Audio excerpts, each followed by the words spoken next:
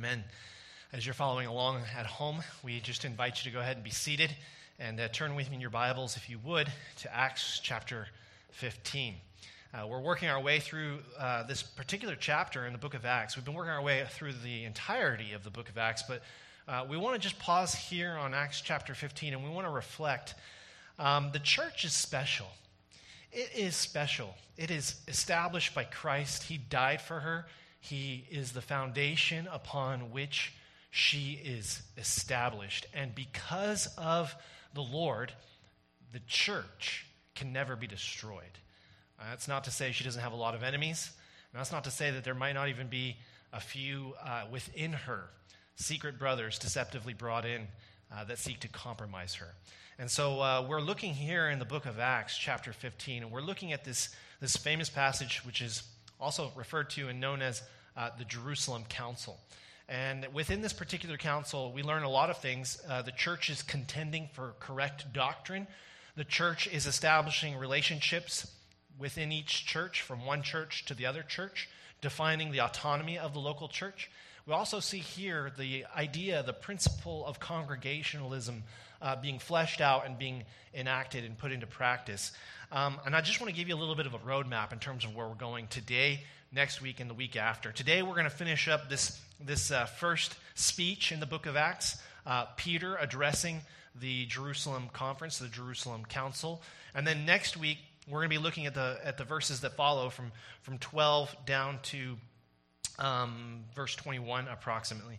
And we're going to be looking at the role of the Holy Spirit in binding the church together, and specifically how the members of that church, how they yield to the Holy Spirit, how they submit to the leadership of the Holy Spirit. And we're going to establish that essentially no one has a monopoly on the Holy Spirit.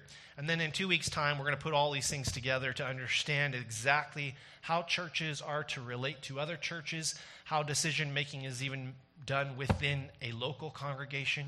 And one of the truths that's going to become just incredibly apparent to us as we're looking at that is that all forms of hierarchical church government, all forms of ecclesial hierarchical church governance. I don't think I'm saying that word quite right. This is how long I've been in isolation. I'm not even able to talk normal anymore.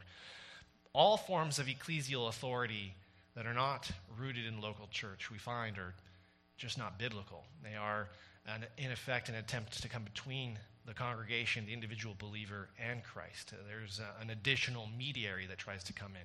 And we're going to be confronted with that truth, that pretty unmistakable truth, as we come to the end of this chapter. And it's going to leave us with some pretty clear answers regarding such denominations as Roman Catholicism and others regarding the fact that they're unbiblical. So that's kind of where we're going. And but today we're just looking at the first part of Acts chapter 15. And so I just invite you again, as you're following along at home, I'll just read it to you. We'll pray. We'll ask God by His Holy Spirit to illuminate the text before us, and then we'll get to work. So if you would, just look with me. Acts chapter 15, verses 1 and following. Some men came down from Judea, came down to the church there in Antioch. And they were teaching the brothers, unless you are circumcised according to the custom of Moses, you cannot be saved. And after Paul and Barnabas and some of the others had no small dissension and debate with them, Paul and Barnabas and some of the others were appointed to go up to Jerusalem to the apostles and the elders about this question. So being sent on their way by the church, they passed through both Phoenicia and Samaria, describing in detail about the conversion of the Gentiles, and they brought great joy to all the brothers. And when they came to Jerusalem, they were welcomed by the church and the apostles and the elders. And they declared all that God had done with them. But some of the believers who belonged to the party of the Pharisees rose up and they said, it is necessary. And I want you to note that word, necessary. That word right there, that's where we went too far, okay? It is necessary. In other words, it is essential for their salvation, okay, to be circumcised, to circumcise them and to order them to keep the law of Moses. Verse 6, the apostles and the elders were gathered together to consider this matter. Now, I want you to just pause right there. It says the apostles and the elders were gathered together to consider the matter. But if you'll recall, it was the church, the entire congregation in Antioch, that sent Paul and Barnabas to Jerusalem about this question. And although verse 6 says that the elders and the apostles were gathered together to consider the matter, we know that the entire church, the church in its entirety, was present, because a little bit further on in verse 22, and we're going to get there in a few weeks' time, it says, it seemed good to the apostles and the elders together with the whole church to follow through on the decisions that they made. We'll see what those decisions are as we continue to work through this passage. But what I want to really impress upon you is that this was a congregational affair from start to finish. But at any rate, verse 6, the apostles and the elders were gathered together to consider this matter. And after there had been much debate, Peter stood up and said to them, brothers, you know that in the early days God made a choice among you that by my mouth the Gentiles should hear the word of the gospel and believe. And God, who knows the heart, bore witness to them by giving them the Holy Spirit just as he did to us. And he made no distinction between us and them, having cleansed their hearts by faith. Now, therefore, why are you putting God to the test by placing a yoke on the neck of the disciples that neither our fathers nor we have been able to bear? Okay? And then he concludes with this statement in verse 11. We believe that we will be saved through the grace of the Lord Jesus, just as they will. In other words, Peter is saying, we're saved by grace, they're saved by grace, we're all the same. We believe that. Let's just pause for a moment and ask the Holy Spirit to help us, and then we'll get to work. Father in heaven, we pray, God, that you would illuminate this text before us this morning. We pray, God, that your Spirit would just open our hearts and our minds and shine brightly upon your word that you have spoken, that we would understand all that you are saying to us, and help us to recognize how it is to transform our lives in terms of our relationship with you, our relationship with each other. Lord, help us to understand what it means for our contending for the truth of the gospel. We pray you do this by your Spirit this morning.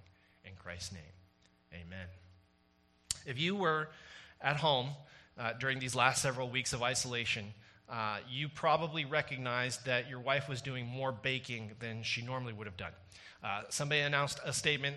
There was a survey that was released in the last week that there's a yeast shortage in Canada because everybody is at home baking bread, whereas they normally wouldn't be. And so yeast and flour prices apparently have gone up. But if you, as the husband, were to go home and to suggest to your wife, you know what, yeast is getting expensive, you can make bread without yeast. Do you think your wife might laugh at you? Of course she would. She'd cluck her tongue in disapproval at you. By the same token, if you were to inquire at a gas station about the possibility of adding water to the gas in your gas tank in order to stretch it a little bit further, the gas attendant would laugh at you.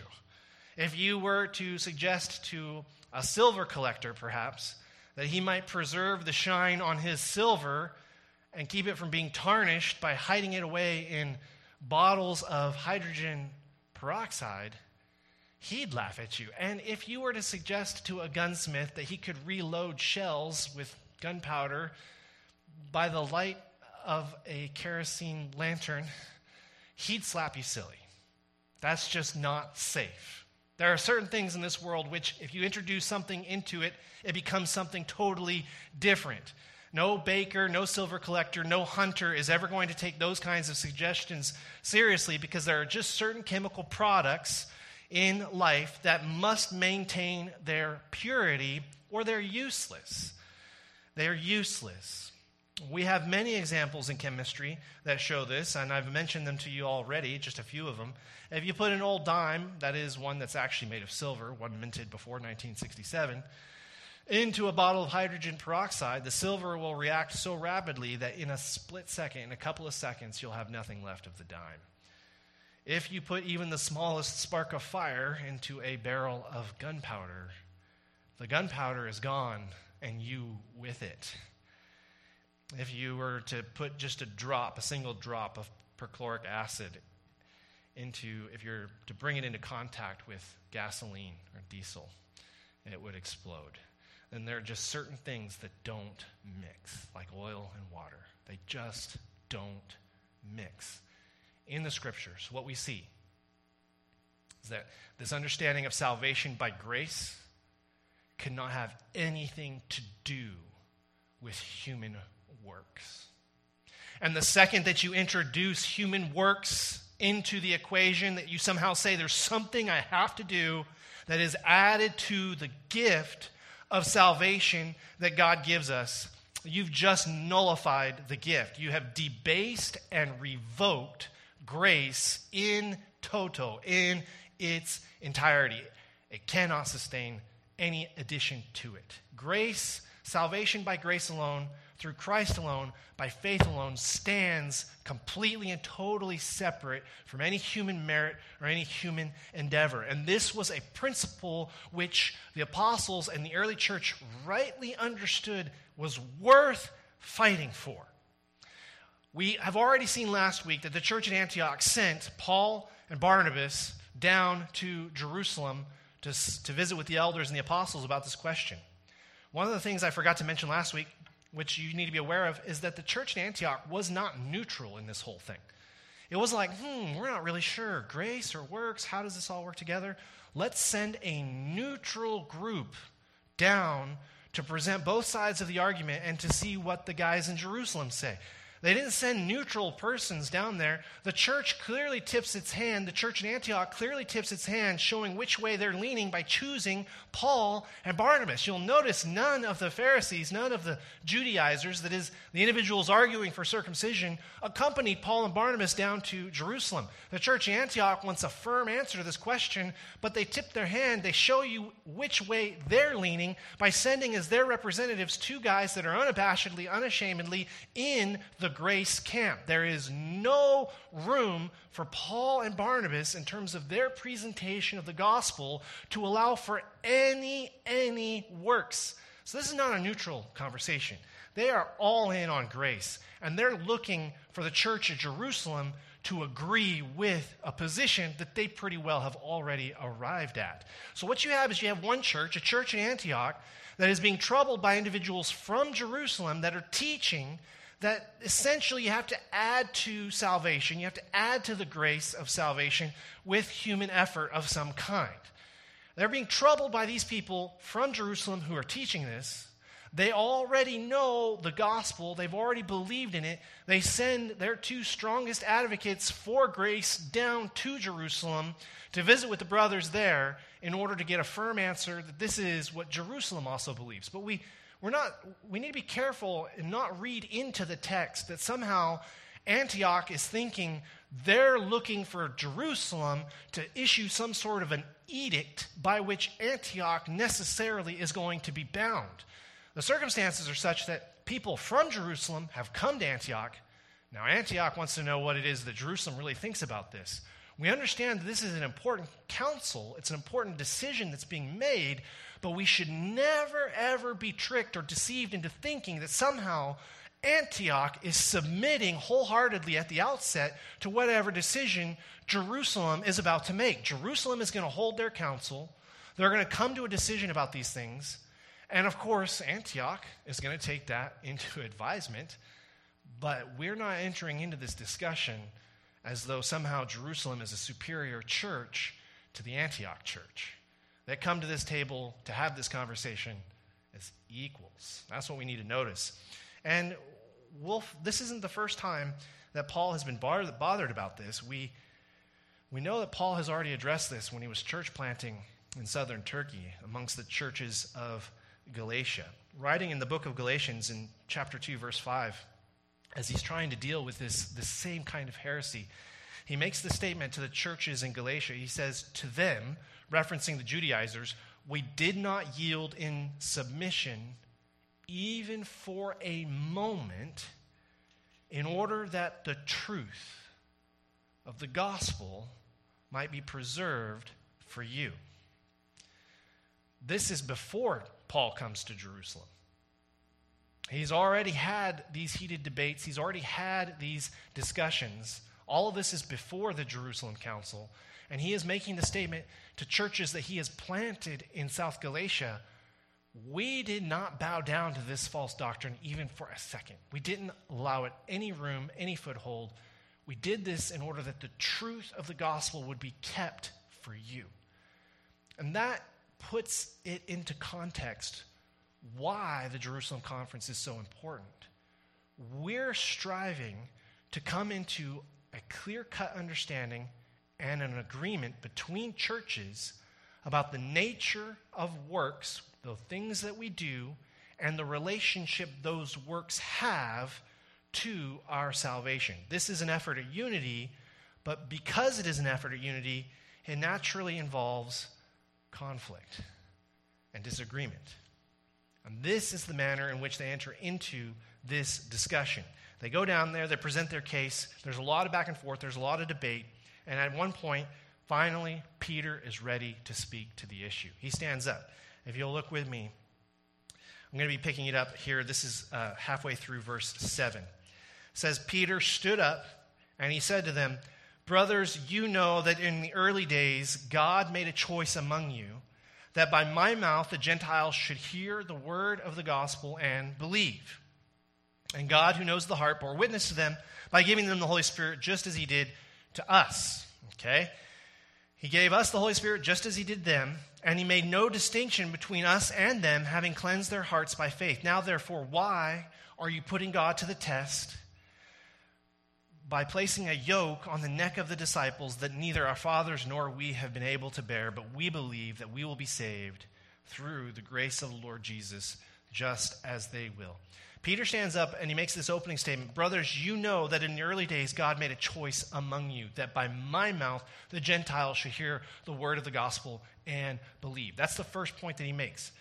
Jesus has chosen Peter to be his representative to the Gentiles. We saw this already as we've been preaching through the book of Acts, all the way back in chapter 10. As we reflect on Peter, as we saw last week, this was a true blue Jew, if I could use that term. This was a man that was born in Israel. This is a man that was raised observing all the Mosaic laws and all the Mosaic traditions, circumcised, obviously, and he was there with Christ from the beginning of his ministry. This was a man that walked along with Jesus all the way through. Now, when you consider the ministry of Christ, Jesus was not afraid to dump on the Pharisees. He called them names. He called them names like hypocrite. He called them names like snakes and vipers. He one time described them as being whitewashed tombs full of dead men's bones, which is essentially the epitome of calling someone unclean, that is unaccepted in the presence of the Lord. I mean, he was really railing on the Pharisees, but he never issued any kind of a criticism as strongly to the Pharisees as what he did to his own disciple, Peter. And you'll recall that at one point, Peter pulls Jesus aside and says, "Jesus, let me just explain to you how this is." I love this. Every time I think about it, Peter trying to set Jesus straight. He did. He tried. He told Jesus, "You're not going to Jerusalem. You're not going to be crucified. This is never going to happen to you." And Jesus criticized Peter with a rebuke, an insult that does not come close to any of the insult. It surpasses and exceeds any of the other names he ever called the Pharisees by. He said, "Get behind me, Satan." Because in that moment, Peter is directly confronting and contradicting the will of God by trying to keep Christ from going to the cross. So, Peter, he's a man that is quick to speak, slow to listen, and is more often than not putting his foot in his own mouth. This is a guy that on the night that Christ was crucified, denied him 3 times, even though he swore up and down, "I will never forsake you." And of course, Jesus comes to Peter on the beach beside the Sea of Galilee as they're fishing. He says, "Peter, do you love me?" Peter says, "Lord, you know I love you." He says, "Feed my sheep." You conclude that in the Gospel of John, you think, okay, Peter's ready. And he is ready for that next step. But God is going to take him still further. He begins by preaching to Jews in Jerusalem at Pentecost.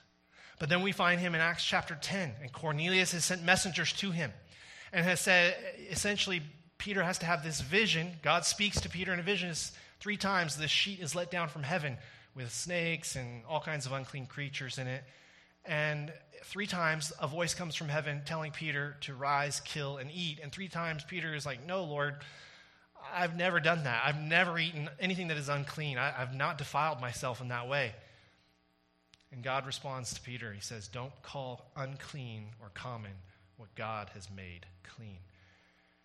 And Peter goes, after that vision, he goes to the household of Cornelius, and he proclaims the gospel to Cornelius. And essentially, he proclaims a gospel of grace. He says to the household of Cornelius in Acts chapter 10, the word that was sent to Israel is the good news of peace through Jesus Christ. He is Lord of all. And then he preaches a little bit more to the household of Cornelius, and he concludes by saying, to him, to Jesus, all the prophets bear witness that everyone who believes in him receives the forgiveness of sins through his name. And so Cornelius hears this word of grace. It's grace.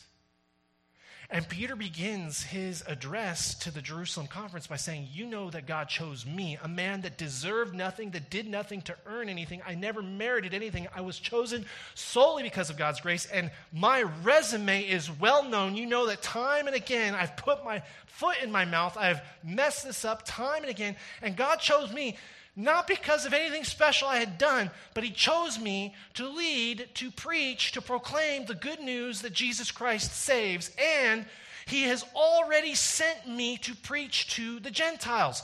We've already had this conversation here in Jerusalem. We've already had this debate when Cornelius got saved. You know that we've already done this. You know that God chose me. You know that I'm nothing special. You know they're nothing special. In fact, you know none of us are anything special. But God made this choice that by my mouth they would hear the gospel and that they would believe. That is Peter's first point. And then he goes a step further. He says, and God who knows the heart bore witness to them. He says, you already recall from when Cornelius got saved that this was repentance that had been granted to the Gentiles by God. You already know that.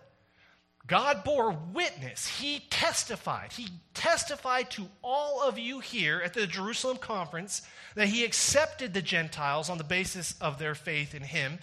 And he makes this statement, God who knows the heart bore witness to them by giving them the Holy Spirit just as he did to us.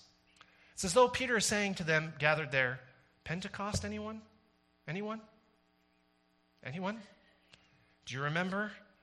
We were just all gathered around in an upper room wondering what the day was going to hold, and God gave us this amazing gift of the Holy Spirit. We didn't do anything to earn it. We didn't do anything to deserve it. God gave it to us as a gift, as an act of grace. And he gave it to them, same as us. This is all prologue. This has all been established already. Peter goes on to say that he gave them the gift of the Holy Spirit. And he's going to make this statement at the very end. We believe that we will be saved through the grace of the Lord. We're all going to be saved through God's grace. Well, what do we mean when we talk about grace? What are we getting at here? In order to really understand grace, we have to really understand all of the alternatives to it. And there are a couple of different ways that individuals try to go to heaven apart from God's grace. There are two types of what I would call anti-grace. Just two. Not complex, not hard to remember. The first is essentially irreligion. Okay? Anti-religion. This is the person that says, you know what? I'm going to do it my way. I don't care what any religion says. I don't care what any moral philosopher says. I don't care what any teacher might suggest. This is the life I have. I'm going to live it to the fullest, and I'm going to do it my way. I'm reminded of that old Frank Sinatra song titled My Way. And now the end is near, and so I face the final curtain. My friend, I'll make it clear. I'll state my case, of which I'm certain. I've lived a life that's full. I've traveled each and every highway, and more, much more. I did it. I did it my way. And that's essentially anti-religion. Don't care what anyone says. Don't care what anyone thinks. I'm my own boss. I am my own Savior. I'll do what I think is right. That's anti-religion. But there's another form of anti-grace, which is not anti-religion. there's an anti-grace belief system that is very religious. Very religious. It's this form of religiosity that says, I'm going to be my own savior, but I'm going to do it by being very, very good. I'm not going to do it my way, but I am going to do it my way through being really, really well behaved. Religion and religiosity in this sense, this form of anti-grace, is captured perfectly by the famous author Flannery O'Connor, who once wrote about one of her characters, Hazel Motes, that, quote, he knew that the best way to avoid Jesus was to avoid sin. The best way to avoid Jesus was to avoid sin, says Flannery O'Connor. And that's essentially what religiosity is. It says, I understand that I can only be saved and go to heaven by grace, that this only comes to me by the name of Christ. I don't want Christ in my life, but I still want this idea of heaven. So rather than surrendering and submitting to Jesus as my Savior, I'm going to get to heaven my way, but I'm going to do so by avoiding sin. So you have anti-religion, and then you have religiosity. These are anti-grace, both of them equally anti-grace. Whereas the definition of grace is this: it is the opposite of karma. We don't get paid back on some sort of cosmic scale where if we do good, we deserve good. Grace is the opposite of karma, which is all about getting what you deserve. Grace is getting what you don't deserve. B.B. Warfield defines it this way: grace is free, sovereign favor of God given to the ill-deserving. John Stott says, grace is the love of God that cares and stoops and rescues. Jerry Bridges writes that grace is essentially God reaching downward to people who are in rebellion against him. A shorthand for what grace is mercy, not merit. Grace is the opposite, then, of karma. Karma is all about getting what you deserve, but grace is about getting what you don't deserve. But it goes more than this. Grace is about not getting what you do deserve. You get what you don't deserve, and you are spared from that to which you fully deserve to receive, namely judgment. Grace, in this sense, breaks down karma at every turn. Christ teaches us that through the cross, what we deserve is way, way more than a good moral lecture and more efforts at pulling ourselves up by our own bootstraps. This is not simply an exhortation to do better, try harder. Christ dies. He has to suffer and die on the cross. And the testimony we receive in that moment from Christ is that you and I don't deserve to try harder, do better. What we really deserve for our sins is execution. We deserve to die. Grace, then, is removing from us that which we deserve, which is justice, judgment, death, and giving us something we don't deserve, which is life, forgiveness, hope, love. While everyone desperately needs it, grace is not first and foremost about us. Grace is most importantly a word about God. In his uncoerced initiative and in persistent and unrivaled care for us, God shows his favor for us. He gives his blessing to us, and he grants his mercy to cover us, though we don't deserve any of it. That's grace. He loves us. Michael Horton writes, in grace, God gives nothing less than himself. Grace, then, isn't a third thing or a substance mediating between God and sinners. Grace is Jesus Christ. That's what grace really is. Because you don't get any of those blessings and you don't get any of those benefits and you're not pardoned from any of that justice and judgment apart from Jesus Christ. Grace is Jesus. Jesus is grace. Peter makes this statement in Acts chapter 15. God, who knows the heart, bore witness to them. God testified to them. And he did this by giving them the Holy Spirit, just as he did to us. You don't get the Holy Spirit apart from Christ. Because they have the Holy Spirit, and we've seen the evidence of that, we know that they are embracing Jesus Christ. God makes that clear to us. That's essentially what Peter is saying. And he goes on in verse 9, he says, he's made no distinction between us and them, having cleansed their hearts by faith. No difference between us and them. Their hearts are cleaned by faith. You know, there's an old Calvin and Hobbes cartoon in which Calvin is instructed to go out and to cut the grass. And he decides to make a game of it, and he goes out and he's cutting the grass using scissors. He's got this huge yard he's got to cut, and he's going to chop each little blade of grass one by one. And Hobbes comes out and says, oh, so that's your method, right? That's your method. All mankind is striving for some means or some method of salvation. And the method that they're using is ineffective. It will never succeed. It is an impossible method. Christ teaches that our main problem is sin. What then is the solution, or what then, we might ask, is the method of salvation? Even if you accept the Lord's diagnosis that our problem is sin, there doesn't seem to be a compelling reason, as far as many people are concerned, for why one has to come to Christianity as a religion for the solution. After all, though Christ might show us what our problem is, can't some other religion or some other method guide us out of this problem that we find ourselves in?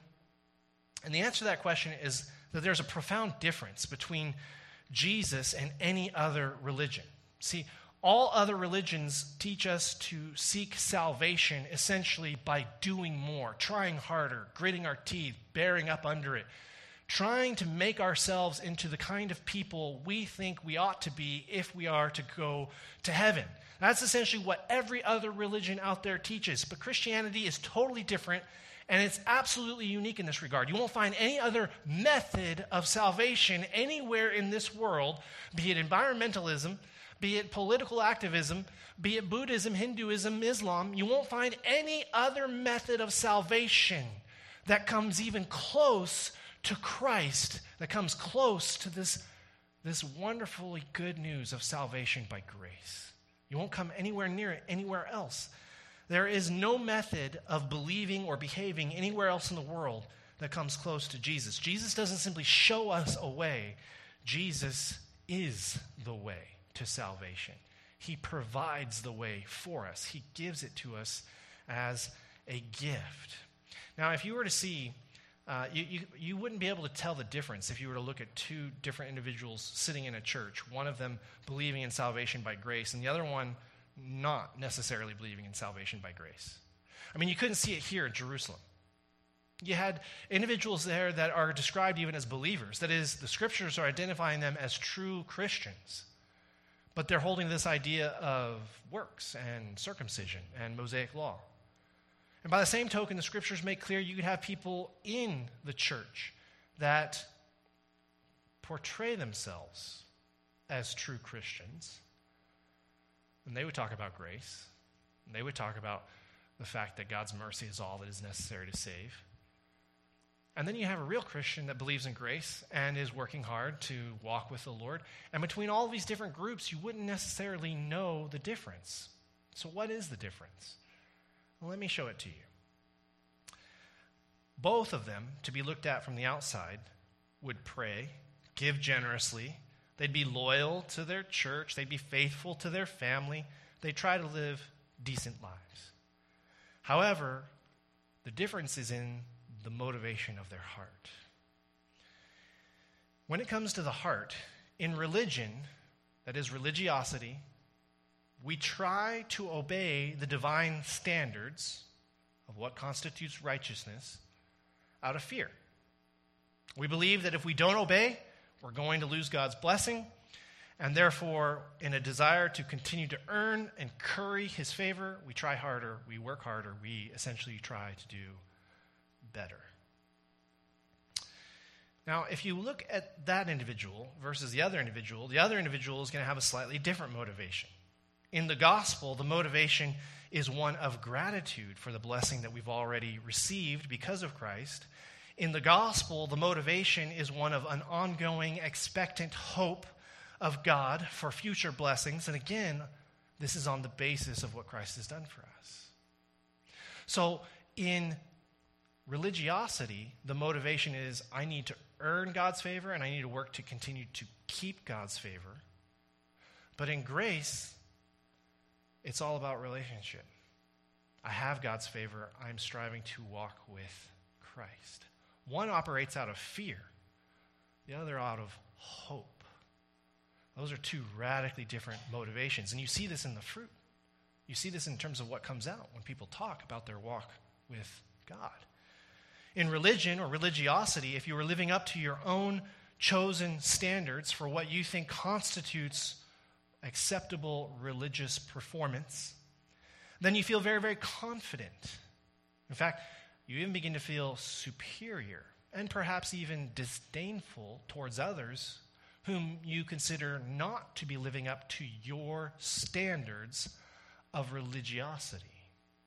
You look at those around you that aren't giving as much as you, that aren't working as hard as you, that aren't trying as hard as you to be a blessing towards others, and you begin to look down upon them. You become an arrogant success in your own mind. But by the same token, if you fail to meet your own standards of religiosity in terms of what you should do, well then you're crushed. You're worthless. You're useless. You are utterly struck down. You feel like a total failure. And so the fruit that comes out is either I'm useless or I'm really awesome. There's no in-between ground. There's just these wild extremes that you swing to one or the other. You're either succeeding and therefore better than everyone else, or you're not succeeding and you're a failure and you're not sure you're going to make it to heaven. These kinds of extremes are not what mark the Christian. You see, whenever a religious moralist performs up to their own standards, they feel confident. Whenever they don't, they feel like a failure. But when it comes to the true Christian, unlike any other religion in the world, the Christian bases his day-by-day walk and his understanding of who he is in Christ. In other words, his identity is found in Jesus. That is profoundly different. You say, well, how is that? When we meet each other at coffee parties or get-togethers, when you meet someone for the first time, you introduce yourself, you say, hello, it's good to meet you, so-and-so, my name is Joshua Claycamp, and they introduce themselves, my name is Bob, whoever, and you're talking, and within 30 seconds, give or take, Bob or myself, one of us is going to say, so what do you do for a living? That is how we're oriented to think. You're understood by what you do. Your career is a part of your identity. Very often, when we think in terms of our faith, we think in terms of what it is we do. But when it comes to Christianity, we're not thinking of it in terms of what we do. We're thinking of it in terms of our identity in relationship to Jesus. It's not to say that there's not things that we're trying to do. It is to say that who we are is not understood by what we accomplish. If I could back up a little bit and explain it to you this way. A number of years ago, my family was up at Sun Peaks at wintertime. And, we were all freezing and cold and wet because we'd rolled down the hill and had snow, inside our jackets, and we were just miserable. And my wife took our very young daughter at that time, we just had Chloe, into a coffee shop to get some hot chocolate. And I was outside watching, and there was a father there in the snow playing with his young son, probably a little boy around 6 or 7 years of age. And this father took these gigantic steps through the snow, gigantic steps. And he then turned around and he said something to his son, and his son was trying to walk in the father's footsteps. And he couldn't do it. He tried to hop, and he'd stumble and fall. And so you had this pristine snowbank, and you had these crisp steps that the father had marked out in the snowbank. And the son couldn't do it. He was falling and making a mess, and he wasn't able to exactly put his steps right where the steps of his father had been. And so at one point, His father picks his son up, and again they had a little conversation that I couldn't hear at that distance. And he puts his son on his shoes. We've all seen this so many times. And he held his son under his arms. And then he took these gigantic steps that were far greater and far larger than any his son could have taken. But he held his son on him so that the son's feet were guided exactly into the footsteps where he was stepping. Now, at any moment, the son could have said, "No, I'm every bit as awesome as you, Dad. I can do this on my own." And he could have shrugged off and kicked away from his father and tried it in his own strength again. But the only way he would have ever have been successful is simply to embrace the gift of his father carrying him and doing his best to walk and to keep in step with his father. That is the nature of grace. That is the nature of what we are called to do as we walk with Christ. We have a relationship with Jesus. It has all been done for us on the cross. And now we're called to walk with Christ.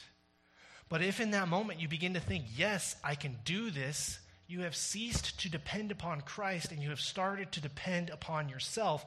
And if that morphs out into a full-blown religion, you will notice it is taking root in your heart when you begin to look down and to disdain those around you for not striving to achieve the same standards of religious excellence that you have prescribed. All of us, good Christians and bad Christians, does not matter. We are Christians if we are in Christ. Now, this opens the question, what is necessary then for salvation? Repentance. Absolutely, repentance. But recognizing that repentance is still an act of faith that looks to the Lord for help, that looks to the Lord for guidance and effort to carry you through, that seeks all of its joy and all of its satisfaction in Christ. You know that you're into religion when Jesus is not a regular part of the thought process and you're looking at how amazing you're doing walking with the Lord, so you think. And you're looking down at everyone else who isn't as good as you. But you know that you're walking by grace when you recognize that as you have surrendered to Christ, he has helped you.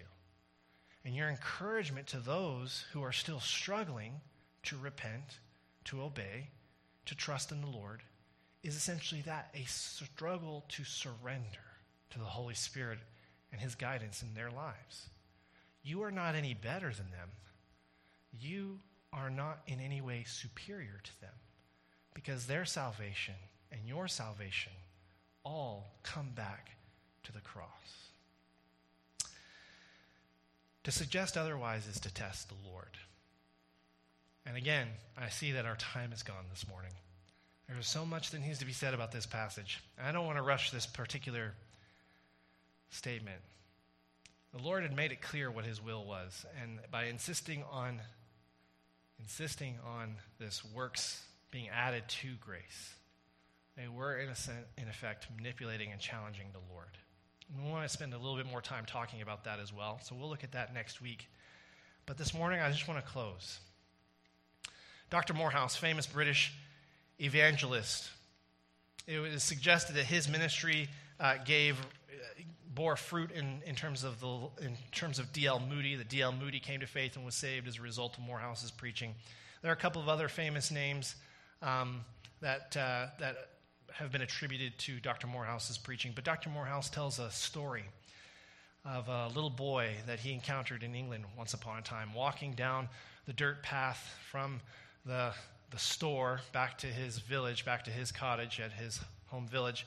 And there was a little boy that had been ordered by his mother to go and get milk. And he'd taken the pitcher from home, filled it with milk at the dairy farmer's farm, and was on his way home. And he'd tripped and he'd stumbled on the path, and the pitcher, which was a simple clay sort of pitcher, had shattered on the path, and the milk had gone everywhere. And the boy was weeping because he knew as soon as he got home, his mother was going to whip him. Dr. Morehouse steps down and he says, "Why are you crying?" He says, "I've spilled the milk and I'm surely going to get a whipping when I get home to my mom." Dr. Morehouse says, "It's okay. Maybe we can put this picture back together." Never one to miss an opportunity to teach. They struggled for a few minutes. Dr. Morehouse would pick up a piece and he'd put it there and he'd balance it kind of like a deck of cards, and he'd put another piece next to it, and they're trying to reconstruct this picture and they can't even get the base to go back together. After about a half hour of this, he says, "Oh, I guess it's hopeless." To which the boy then again erupted into tears, recognizing the futility of trying to repair what had been broken. Dr. Morehouse picked him up and said, "I have a better idea. Why don't I just give you a new pitcher and a new amount of milk?" And he took him to the crockery store where they bought a brand new pitcher, and then he took him back to the dairy farm where they got it filled with milk. And then Dr. Morehouse carried the boy in one arm while he held the pitcher of milk in the other. And he took the boy all the way back to his home, set him on the front porch, handed him the pitcher, and said, "Now, do you think your mom's going to give you a whipping?" He said, "I don't think so, sir, but I'm not entirely sure what to expect. She's going to ask a lot of questions." Dr. Morehouse was taken back, and he says, "Well, why would she ask you questions? You're here. You've got the pitcher. You've got the milk." He says, "This pitcher is way, way nicer and fancier than the original pitcher that I left with this morning." And that is the truth of salvation. It comes to us as a gift by grace. What we leave with when we walk with the Lord is way better than anything we ever had when we started this whole sorry affair. Church, believe in Jesus. Trust that he loves you. Trust in the grace of Christ. Let's pray. Father, we say thank you for your salvation. We say thank you, Lord, that it comes to us purely as a gift. And as we're reflecting on this, Lord, we pray that your Spirit would just continue to illuminate the text that is before us. Father, as we conclude Peter's sermon next week on this expression, putting you to the test, our prayer, Lord, is that we would not be found guilty of putting you to the test, but that we would hope in your salvation entirely as an act of grace. God, thank you for saving us, and thank you for doing it entirely of your own accord in your own power. Thank you for adopting us as sons and daughters through no merit of our own, but entirely based upon who you are. Thank you, Lord. We pray these things in Jesus' name. Amen.